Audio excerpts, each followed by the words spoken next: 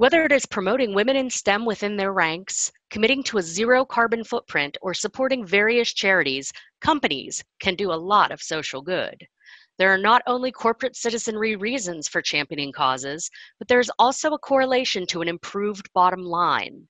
Today on AVSocial, we're going to discuss specific examples within the AV industry, as well as providing ideas for integrators, manufacturers, and others to get involved locally or nationally. The network for the AV industry. What are you listening to? This is AV. This is AV Nation. This is AV Nation. This is AVSocial, episode 36, Socially Conscious. Support for AV Nation is brought to you by SDVOE, the platform for networked AV. Hi everyone, welcome to another episode of AVSocial. I'm one of your hosts, Dawn Mead, joined as usual with my lovely co-host, Kelly Perkins. Hello everyone. And today we have a couple of special guests, but before we get to that, let's talk about our topic. Whether it's promoting women in STEM within their ranks, committing to a zero carbon footprint, or supporting various charities, companies can do a lot of social good.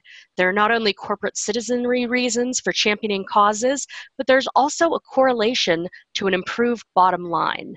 So today on AVSocial, we're going to be discussing specific examples within the AV industry and our own companies, as well as providing ideas for integrators, manufacturers, and others in the field to get involved locally or nationally.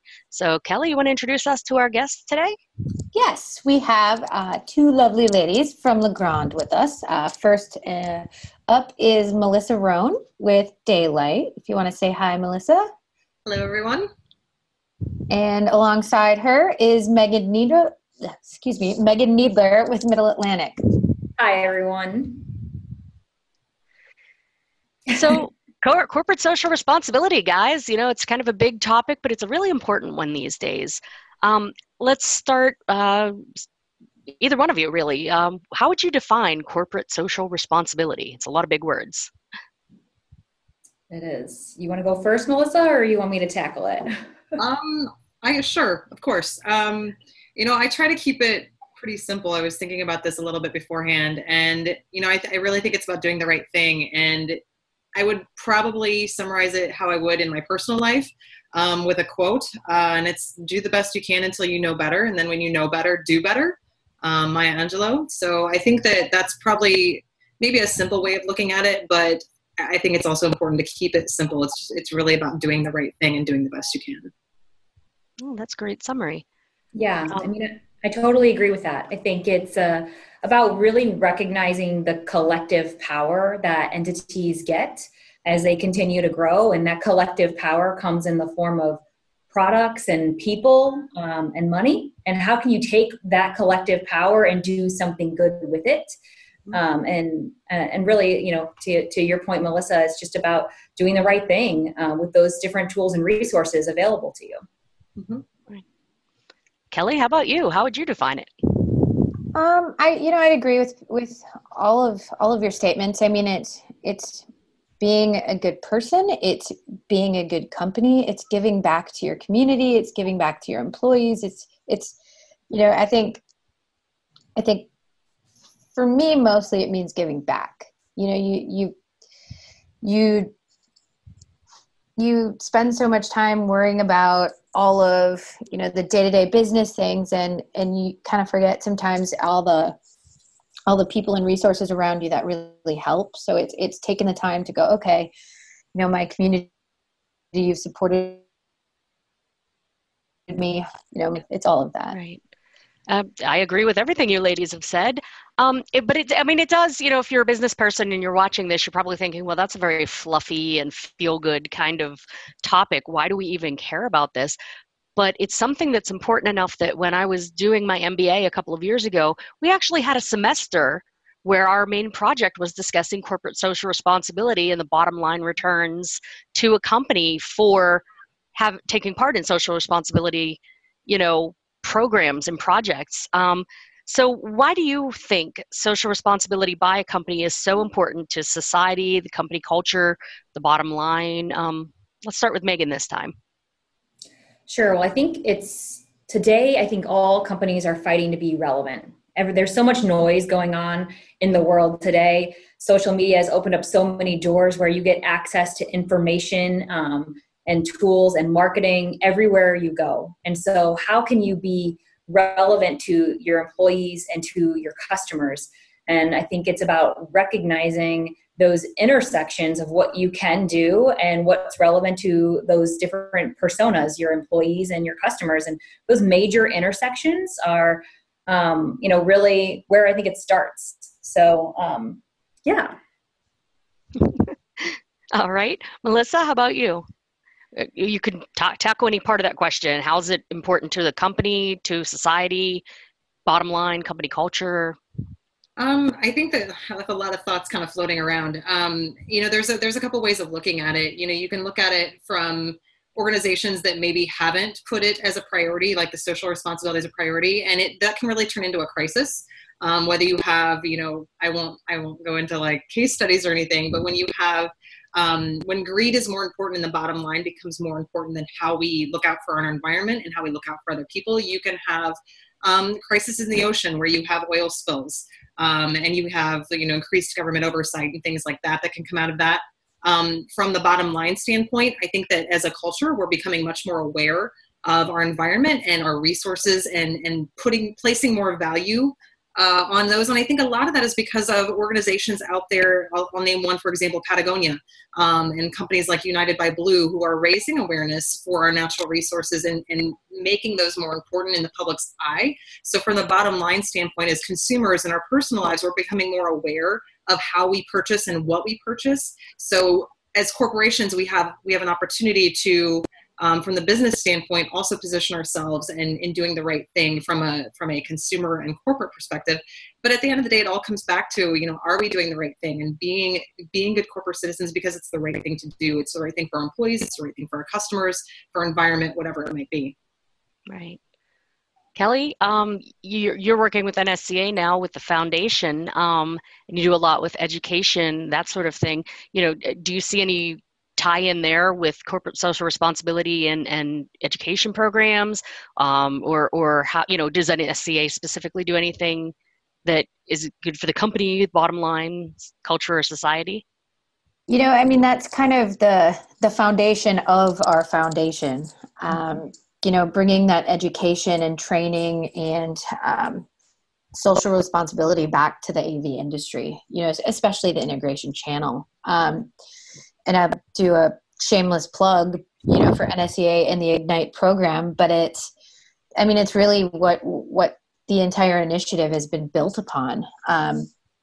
This industry has been so great to us, right? It's been so great to so many people, so many companies. Let's, step up on social responsibility and, give back to those younger folks. Let's get some new talent in. Let's take some time to train new people and, donate for grants and scholarships and put together training programs. And I could go on and on and on, but it kind of is that. And we're getting to that pivot point where a lot of baby boomers are going to start retiring. And instead of selling your companies, put together some succession planning and actually train those young people, train the people within your organization and educate them on how to run your business and maybe look at it a little bit differently. But you guys are retiring and making a lot of money. So it's time to maybe start to give back to that industry that helps you get there in the first place. So that's kind of my opinion on it. And I think how the NSCA Foundation is so great because we can help figure out different ways to give back to the industry. And I'm more than willing to listen to any ideas on anything that is related to the foundation and different types of educational opportunities. So that's great. Megan and Melissa, you both fall under the LeGrand umbrella now, but I think when we scheduled you for this, you were Daylight and Middle Atlantic, and you're still within those entities within LeGrand. Within our definition of what all corporate social responsibility is, what are your companies doing, or your company sectors, as it were, doing that you can talk about that demonstrate corporate social responsibility? Are there any big programs, initiatives, or just little things that are a regular part of your company culture? Either one of you? Yeah. Well, so Middle Atlantic has been a part of Legrand since 2013. So we've adopted some of the different Legrand practices. So I think, Melissa, you guys are probably going to start to roll into some of these as we continue to merge. And but so, I have served on some of the different boards within Legrand, but there's a corporate social responsibility team that has focused around this out of France, that's staffed and funded, publishing strategies around it.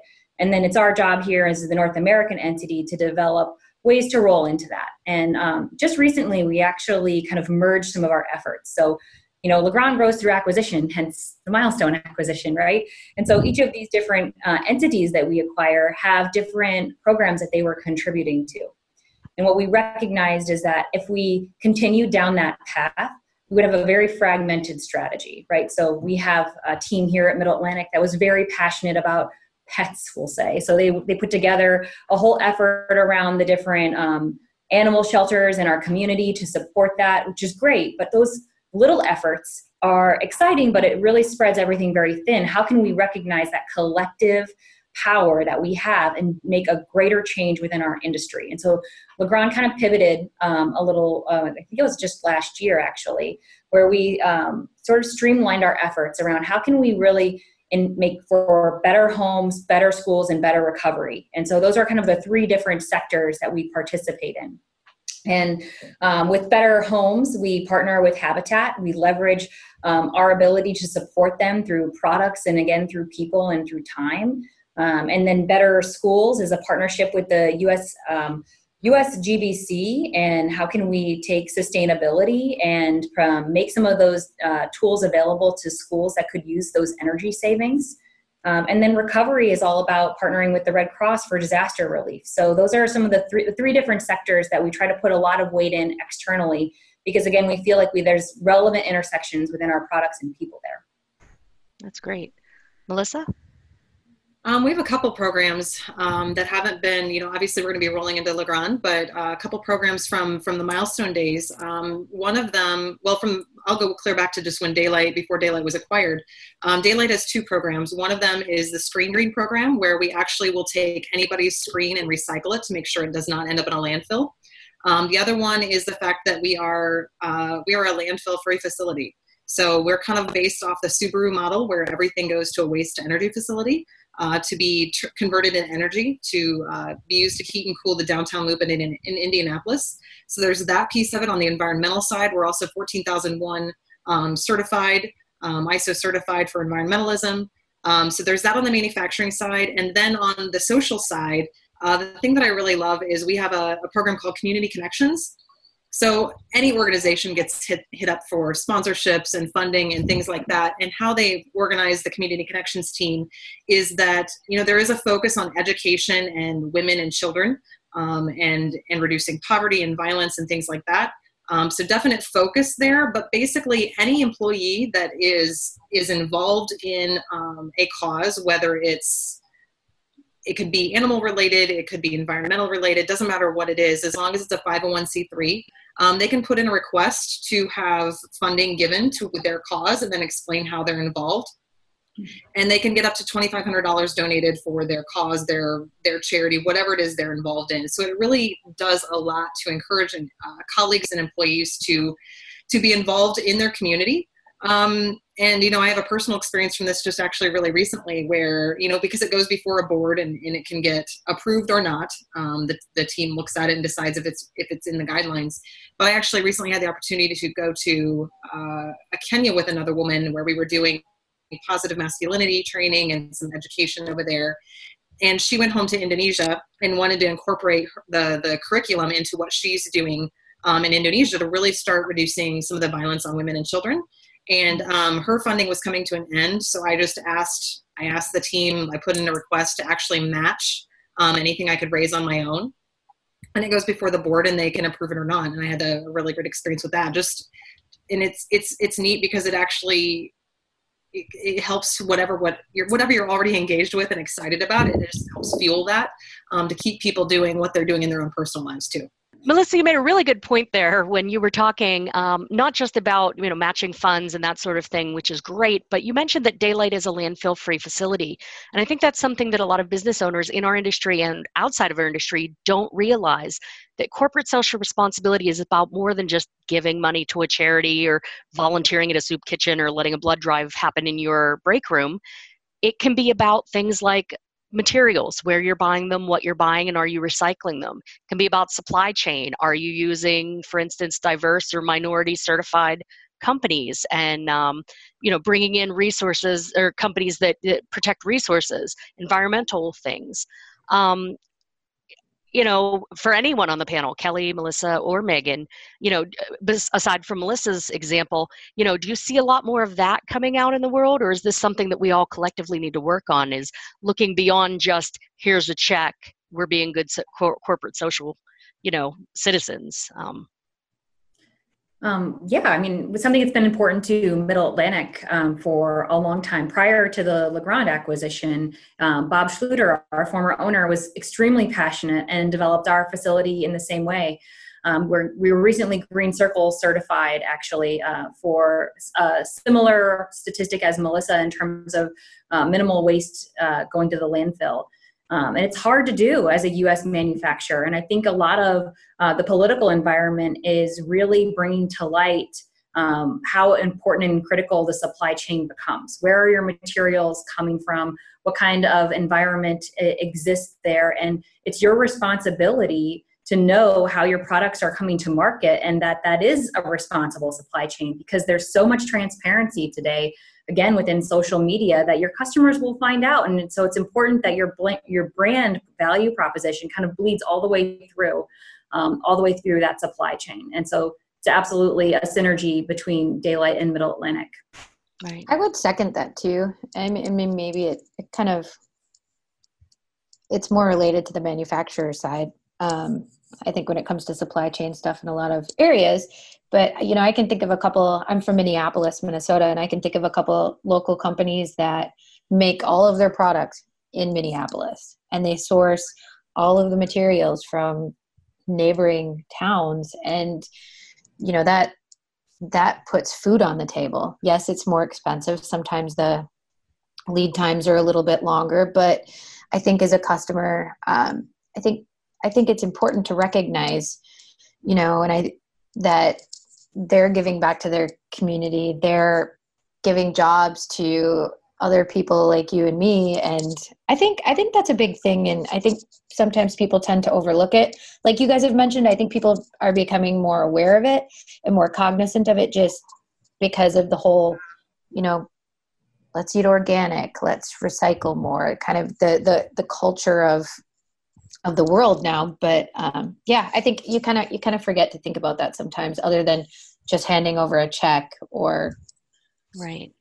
I know from my own perspective, now that I'm an end user, which is still, I'm not used to, but my company isn't, I work within AV within my company, but my company is not an AV company. We're an aerospace company. We are government contractors. And I know one of the things in our 2017 corporate social responsibility report, because once you're above a certain size, you do annual reports on this stuff. One of the factors that they mentioned is we have a regulatory requirement by the federal government to have 23% of all of our subcontractors and product and supply providers, minority, woman-owned, veteran-owned, businesses or partners, so we have this regulatory requirement of 23%. And one of the things they highlighted in our 2017 report was the fact that for the past 10 years, we've well exceeded that minimum standard, minimum pieces of flair, as they would say in office space. And we're at nearly 33% of our, one full third of all of our buying, partnering, and supply chain, comes from these underrepresented companies. And things like that, I think, are kind of very key. I think Megan, mentioned thinking about the environmental impact of things. You really want to look at not just what you're making, but how you're making it, where those things came from, and are those things sustainable that you're using? And of course, I don't think any of us really mentioned, but just even something as basic as diversity hiring. I mean, right now we're a complete anomaly in the AV world because every one of us on this panel happens to be female. As we all know, we work in a sausage fest. That's for you.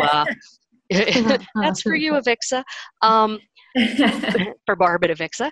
But, the ability to, look at a company and say, well, these two companies have equal products and they both have a pretty good environmental record, but I see company A, and they even have similar prices, but company A was founded by a woman who invented the silver screen and happens to have this long and rich history of hiring and including women and minorities. Company B may or may not have such a history, So looking at the different kinds of diversity aspects is also important. Where do they stand on things like inclusion and hiring and partnering? So, I gave an example from my own company. You guys have given some examples from your companies. Looking at our industry in a broader sense, what are some examples in or out of the AV industry, but specifically in, if you know any, where you think a company's really gotten it right? We like to talk about the ones that get it wrong and we kind of all laugh at them, but Megan or Melissa, do you know of anyone that has really just knocked it out of the park in this regard? For me, I think of organizations that are outside of the industry first, for whatever that's worth. I mean, for me, when I'm looking at it, it's like, there have to be certain ingredients and certain pieces to have gotten it right. And obviously, we're all growing and becoming better corporate citizens, but it really comes down to the heart and the kind of the heart space, the culture of the organization. And I think that organizations that do it well have an education piece to it, whether they're educating internally as well as their audience. So there's an education piece, there's a financial piece, but kind of like we've mentioned, there's not just a financial piece. It's not just about the writing the check for the PR, the good PR, but it's the education, it's the financial piece, and then there's the engagement. If you're able to not only engage your employees, but your consumers, your audience, and getting them involved, not just engaged and excited about it, involved, I think is so powerful. One of the organizations that I've followed for years on the social side is United by Blue. And what they do is they basically, for every item they sell, they clean up a pound of trash from a waterway, whether it's a river, a stream, a lake, the ocean, and water is such a big part of all of our lives. And the thing that I love about that is they're using their audience, their customers, to help engage in those cleanup projects. And I just love that kind of circle that they've created of the education, the engagement, and then the financial piece that I think they do really well. I don't know, Megan, can you think of any others? Who would you throw out there? Yeah, I mean, I think those are great examples, first of all. I think of companies that have maybe like more specialized projects. So there's companies like, Tom's Shoes, that's a part of their business model. Or the corporate social responsibility is part of every transaction, right? But then there's also these special projects. And, one of the ones that I kind of have fed off of from my career as a stellar example would be with Zappos. I actually toured their downtown facility in downtown Las Vegas and heard the story of how Tony Hsieh went on the board for the city and how he revamped downtown Las Vegas and how he invested in that city to build the community that he did for his employees. And I sort of look at that as such an honest investment in your organization's culture of being able to build something that they get to touch every day that is built specifically for them. I mean, they built offsite apartments that are almost like dorms for their employees so that they have the ability to build a community outside of the office as well. And just what he did, it not only changed the culture for Zappos, but it was so disruptive about how people design their office spaces, design their communities, and it's fueling so much disruption. And just like, I feel like that's where huddle spaces started. It's just interesting to me how something that started as an investment in Zappos became corporate social responsibility, changed the way meeting spaces are designed. Like, wow, how does all of that kind of intersect? It's just so interesting to me. Right. I know here, and here's the thing, it doesn't have to be a single company. Here in the Mid-Atlantic, I'm right outside of Washington, D.C. in the Baltimore area. We have a nonprofit organization called Integrate Baltimore. And Integrate Baltimore was founded by a design engineer from one of our local integrators. The board of directors includes a couple of competing integrators, a manufacturer's rep firm, a local college that has a technology track, and several others. And basically, they founded this nonprofit to foster AV and technology education in our region among young people. But then they also take all of this surplus stuff that we have as an AV industry, whether it's old stock that nobody's buying, whether it's things that we're tearing out because our clients are upgrading and modernizing, and then there's all this technology. And instead of sending it right to a landfill, most of the times it's still usable. And they'll take that and they'll donate it to nonprofit organizations that don't have a technology budget, to schools, to churches, to whomever. And so they've sort of built this community called Integrate Baltimore that brings in people from all different aspects. I know my own company, at least the AV division, participates in AV Baltimore or Integrate Baltimore events. And it's a great way to give back to our local community. And by supporting all the educational aspects, we're also giving back to our industry as a whole, because these young people getting the industry education might come to work for my company or integrator A or B or C that are on the board, or the manufacturer's rep. So those are some really great examples in and out of the industry on how corporate social responsibility can play a part and what we can do. We're running out of time here. I do appreciate both of you for coming. Before I let you totally wrap up and give us your contact info, though, I've got one quick question and just one or two words. If you could advise an integrator or another AV manufacturer considering getting involved in supporting a program for corporate social responsibility in maybe, say, 5 words or less, what would you tell them? Let's start with Megan this time. I would say make a list of what you do really well, and make a list of what you care about, and see where that crossover can live. And so where can you make the biggest impact with the things that you do well? Good. A few more than 5 words, but it was short enough. I'll let you get away with it. Melissa, since she didn't hold to 5, I won't hold you to 5 either. But what's your short advice to someone interested in starting a CSR corporate social program? I think that was great advice. I think it's really focusing on what you're passionate about, because maybe that doesn't exist yet. And I would second that advice with, if you can't pick one, just pick something, because it's better than nothing.